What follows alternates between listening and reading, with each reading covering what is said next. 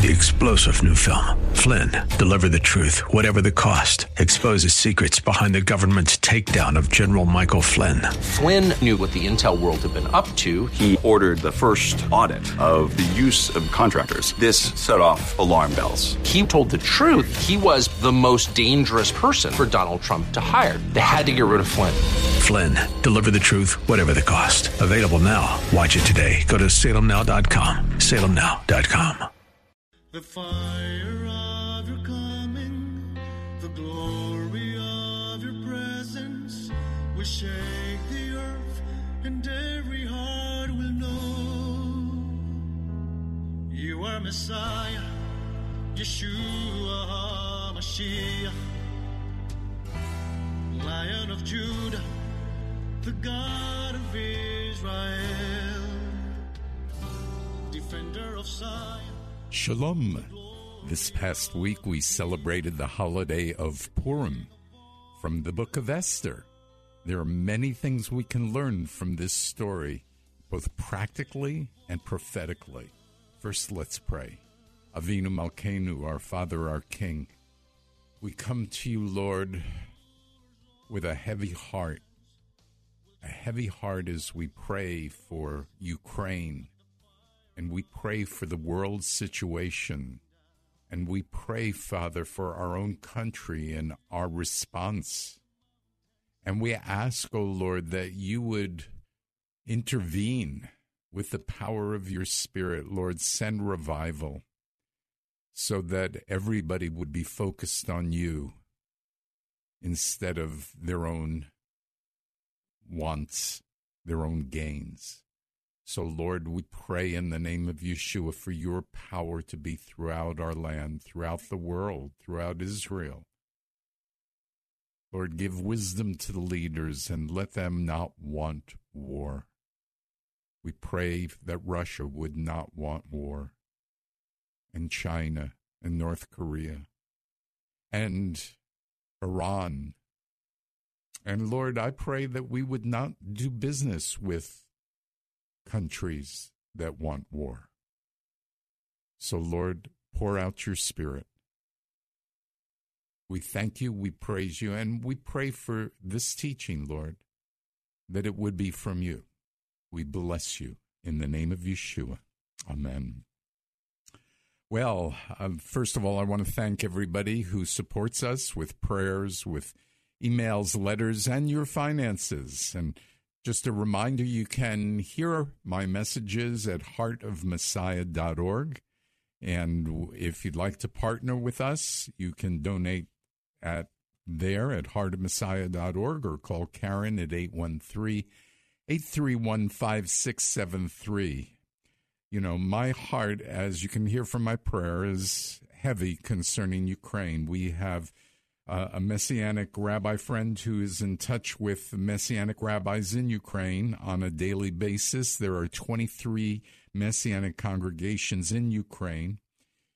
If you'd like to give finances to Jewish believers in the Ukraine and the refugees, join us. In the past 2 weeks, Shoresh David has sent $20,000, and we will be sending more. If you would like to give, join us. Please go to our website or call Karen at 813-831-5673. Our website would be Shoresh, SHORESH, David.org. You'll see, go to donate, and you'll see something specifically to check off for the Ukraine. Look, the people of Ukraine need our help, and how much more do the 23 Messianic congregations in the Ukraine need our help? Just a reminder that we have services on Friday night and Saturday. Check our website to see times and locations. We love visitors. We love children. Bring the whole family. Bring Jewish people who don't know the Lord. This last week we had one of our congregants' parents accept Yeshua as their Messiah. We're very excited about what God is doing, so please join us.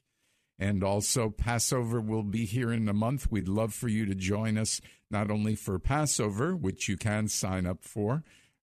though it will be on Sunday afternoon, which I guess is Easter Sunday. But so you'll have to take your pick. But we'd love to have you. We also would love to teach at your church or your Bible study or your fellowship. And so if you'd call, we'd love to come out. We're going, in a few weeks, I'll be going to one of the Christian schools around and teaching about Passover. So we'd love for those kinds of events. They're always a blessing. So for more information, call 813-831-5673. You can always reach me at rabbi@heartofmessiah.org. So the story of Purim from the book of Esther is all about being under persecution and not allowing it to bring you physically or emotionally down. We are victorious. Amen? So a little history of Purim. Purim's about the physical salvation of the Jewish people. Purim takes place between the times of the two temples, approximately 358 years before the Common Era or the birth of Yeshua. And the Persian king Cyrus I gave permission to the Jews to return to Israel and to rebuild the temple in Jerusalem. But not all left. And after Cyrus died, Ahasuerus, in a dramatic power struggle, took over the kingdom. He was really a cruel man, and he took for his wife Vashti, the daughter of Nebuchadnezzar, the former king of Babylon. And it was Nebuchadnezzar who was responsible for the destruction of the temple and the exile of the Jews from their land. So in chapter 1, King Ahasuerus throws this party, and it's like a 6-month celebration in the 3rd year of his reign, and Queen Vashti refuses the king's request to display her beauty in front of the guests. So the king's advisors counsel that Vashti be replaced with a new queen. And so chapter 2 is all about finding that new queen. They go across the Persian Empire. They identify the beautiful candidates. And one of them was a Jewish girl, Esther, who was brought into Persia. And we see in Esther 2, verse 7, Mordecai is raising Esther, and Mordecai's uncle's daughter. And so Mordecai tells Esther to conceal her identity when she's in this, in front of the people there. And this is during a 6 months of beauty treatment before the king even chooses the queen. And Esther's chosen to be queen. And Mordecai, after that, learns about a plot to overthrow the king. He tells Esther. Esther tells the king, and the plotters are hanged.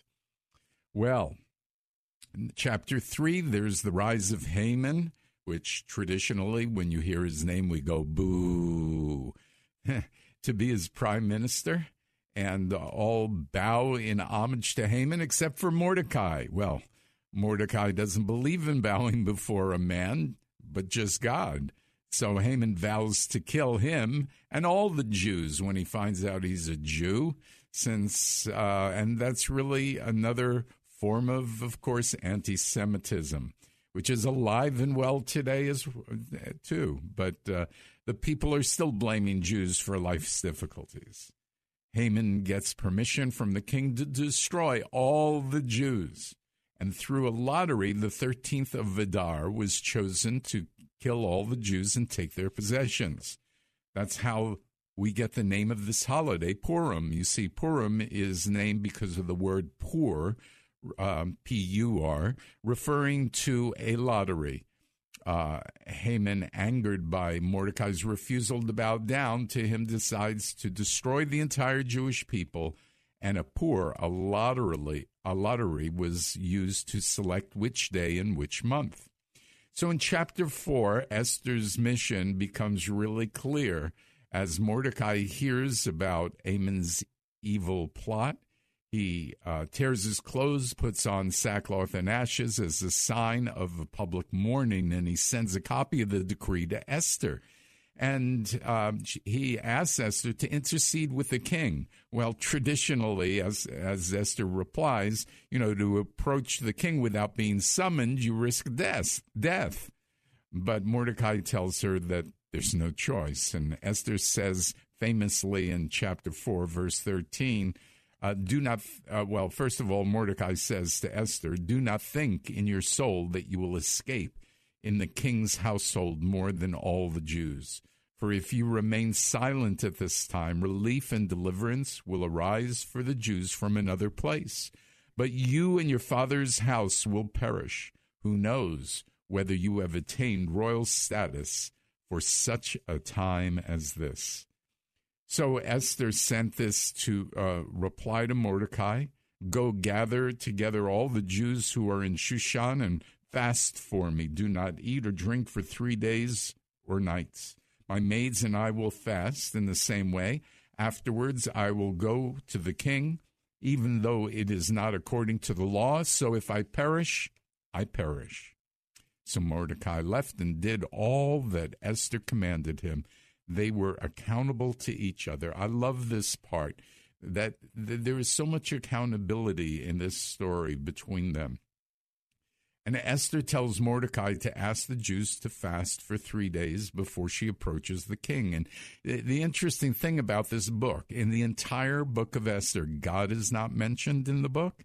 Prayer is not mentioned in the book, but God and prayer seem to be all throughout this story.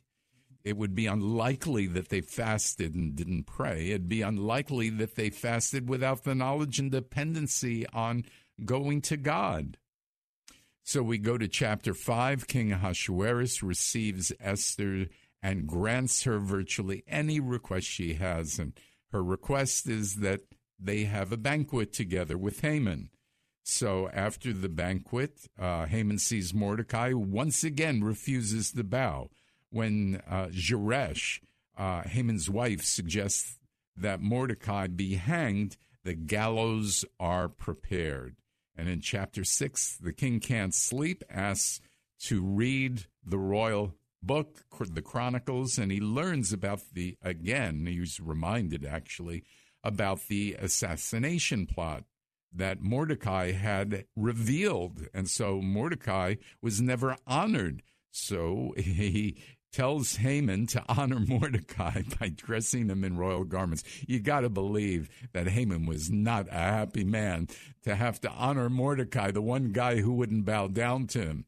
And so he dressed him in royal garments, placed him on a royal stallion, and he led them through the streets of Shushan, the capital of Persia. So, verse 7, at the second banquet, Esther reveals her identity and announces that she and her people are about to be murdered.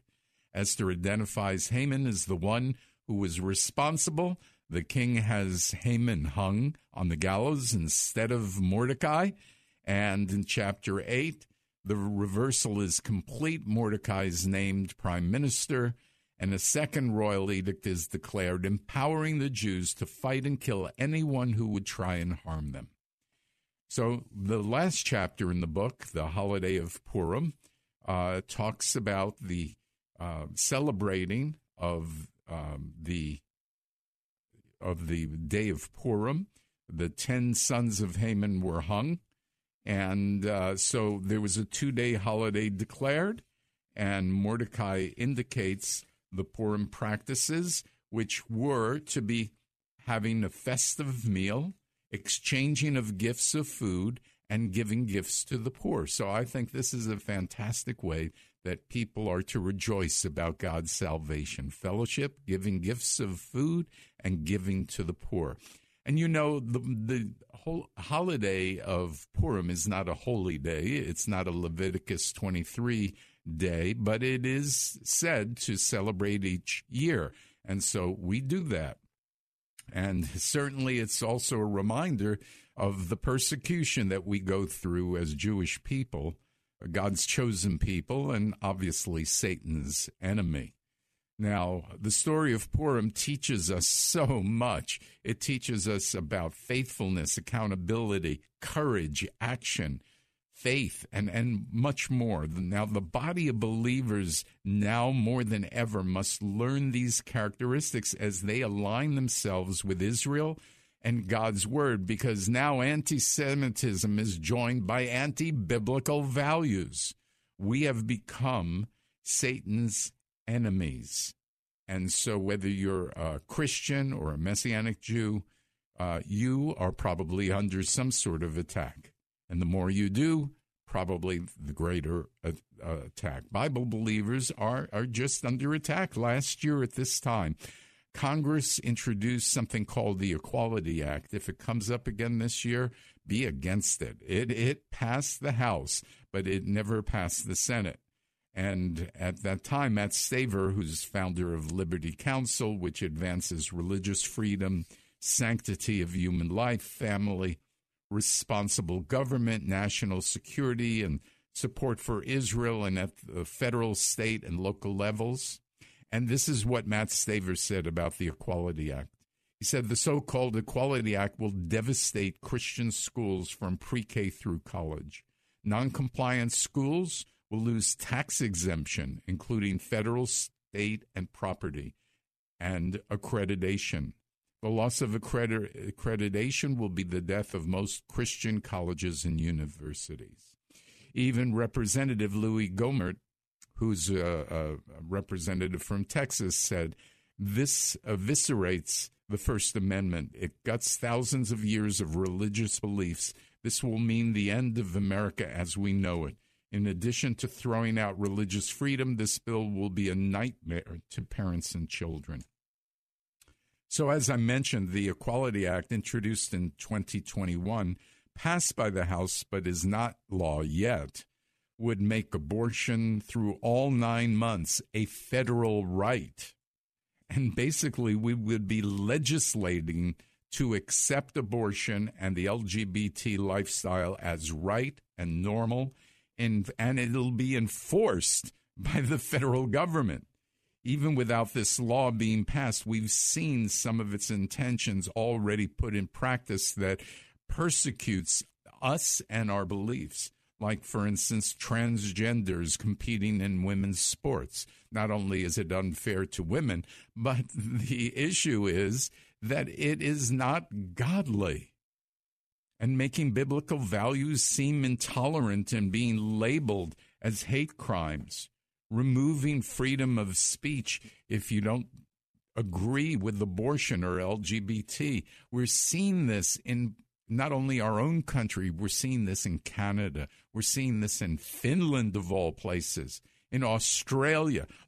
What is going on? We need to rise up and stand up for our freedoms here in this country.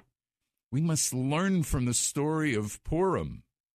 2 Timothy 3:12, it says, "Indeed, all who desire to live a godly life in Messiah Yeshua will be persecuted." But you know what? It's how we react to the persecution that is important. When you carry the truth with you and desire to live it, persecution will follow. But you have to decide if you're going to rejoice or be bitter. Rejoice and go forward. Focus on solutions, not problems. We know from Scripture that all things work together for good for those who love God and are called according to his purpose. Romans 8:28, do you believe this? Are you called according to his purpose? The story of Esther is about a king who wants to display the glory of his bride. She is the crown jewel of his kingdom. The story of Purim shadows things to come. Yeshua is calling his bride to display her beauty to the world. Yeshua is returning for a beautiful bride. Will you and I be that beautiful bride? God uses Esther to save the Jewish people from destruction. She's likened to the body of Messiah, who also has a role in the salvation of people. Esther has such a godly character. We need to be godly. During the 6 months of preparation for the king, Esther found favor with Haggai. He was the guardian of the women, and so Esther received special treatment because she had his favor. And later she received it with the king. Listen to what it says in Esther 2:15. When the turn came for Esther, the daughter of Abihail, the uncle of Mordecai, who had taken her as his daughter to go to the king, she did not ask for anything except what Haggai, the king's eunuch, the guardian of the women, advised. And Esther won favor in the eyes of all who saw her. She was humble and accountable. When Mordecai told her not to disclose her lineage, we also see humble and accountable. When it was her turn before the king, she took Haggai's advice rather than asking for her own desires. Esther's humility gave her favor with everyone she met. Later, she is willing to give up her life to approach the king if it meant that she could save her people. And she declares that 3-day fast, and it's a time to depend on God for results. Esther was used, and the question is, are you going to be used?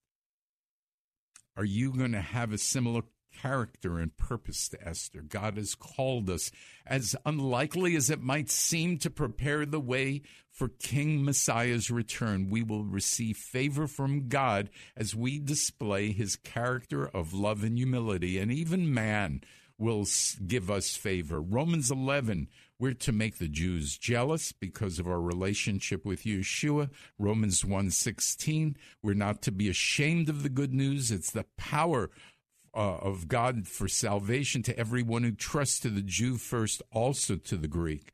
And we are to obey and respond. We will be like Vashti and decide we don't want to be on display. Is that going to be our attitude, or will we be like Esther, submissive, humble, accountable, yet a person with courage and somebody who is willing to act? Do we want to honor the real king, the King of Kings? Vashti had everything but lost it because she did not respect the king's authority. Like Vashti, we have been put in a high position by God, and in a sense, living in the United States, we have been given everything. Yet there are many reasons we give for our lackluster behavior. Esther was picked by the king. We have been picked by the king. Esther was obedient. Will we be obedient? Well, there are a number of scriptures about persecution, and Matthew 5 and 2 Timothy 2, 1 through 4. Part of it says, suffer hardship with me as a good soldier of Messiah Yeshua. No one serving as a soldier entangles himself in the activities of everyday life so that he might please the one who enlisted him. We are soldiers of the Lord. We are soldiers. And I'll tell you what, as soldiers of the Lord, you can join us on Tuesday evenings on Facebook Live and pray with us. That's part of being a soldier for the Lord. Or you can come to the South Tampa Synagogue and pray with us in person. But we want to increase the numbers of people who are praying. That's part of what we are to do. But we're also to act in ways that will make a difference, that our politicians will hear us. And so it's really important, very important, that we be active. So Luke 18:8 says, when the Son of Man comes, will he find faith on this earth? And Purim is a time where we apply our works to the faith that we have. We have to honor our King with our obedience and put faith and obedience together, right? And so I pray that you will do that. So join us for prayer Tuesday evening, 6:30 to 7:30. If you'd like to give money to Ukraine, the Messianic Jews there, go to our Shoresh David website, click contributions, go to where it says Ukraine. It'll be very simple to do. Please invite us to your Bible study or your church so we can give a teaching on Passover and other things related. We love visitors, so please come. So let's close in prayer. Father, I just thank you and praise you for our listeners. I pray that they will truly be an army for you. And I pray that all those who are listening will grow in their desire to have a heart like the heart of Messiah, and I pray this in the name of Yeshua. Amen. You are Messiah, Yeshua HaMashiach,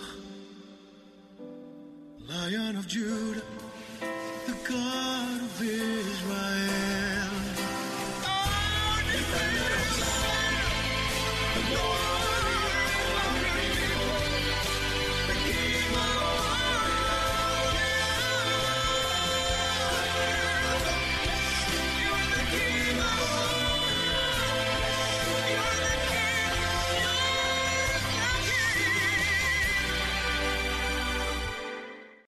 Three-star General Michael J. Flynn, head of the Pentagon Intelligence Agency, knew all the government's dirty secrets. He was one of the most respected generals in the military. Flynn knew what the intel world had been up to. He understood its funding. He ordered the first audit of the use of contractors. This set off alarm bells. The explosive new documentary, Flynn, Deliver the Truth, Whatever the Cost, uncovers the facts behind this scandal. Flynn told the truth. He was the most dangerous person for Donald Trump to hire. I find out the worst enemy that I'm going to face in my life is right here in America. They took my assessment and they wanted me to change it. And I was like, I'm not changing it. They had to get rid of Flynn. With in-depth interviews, archival footage, and never-before-seen personal records of the man behind the headlines. I just felt like I was drowning. Flynn, Deliver the Truth, Whatever the Cost. Available now. Watch it today. Go to salemnow.com. salemnow.com.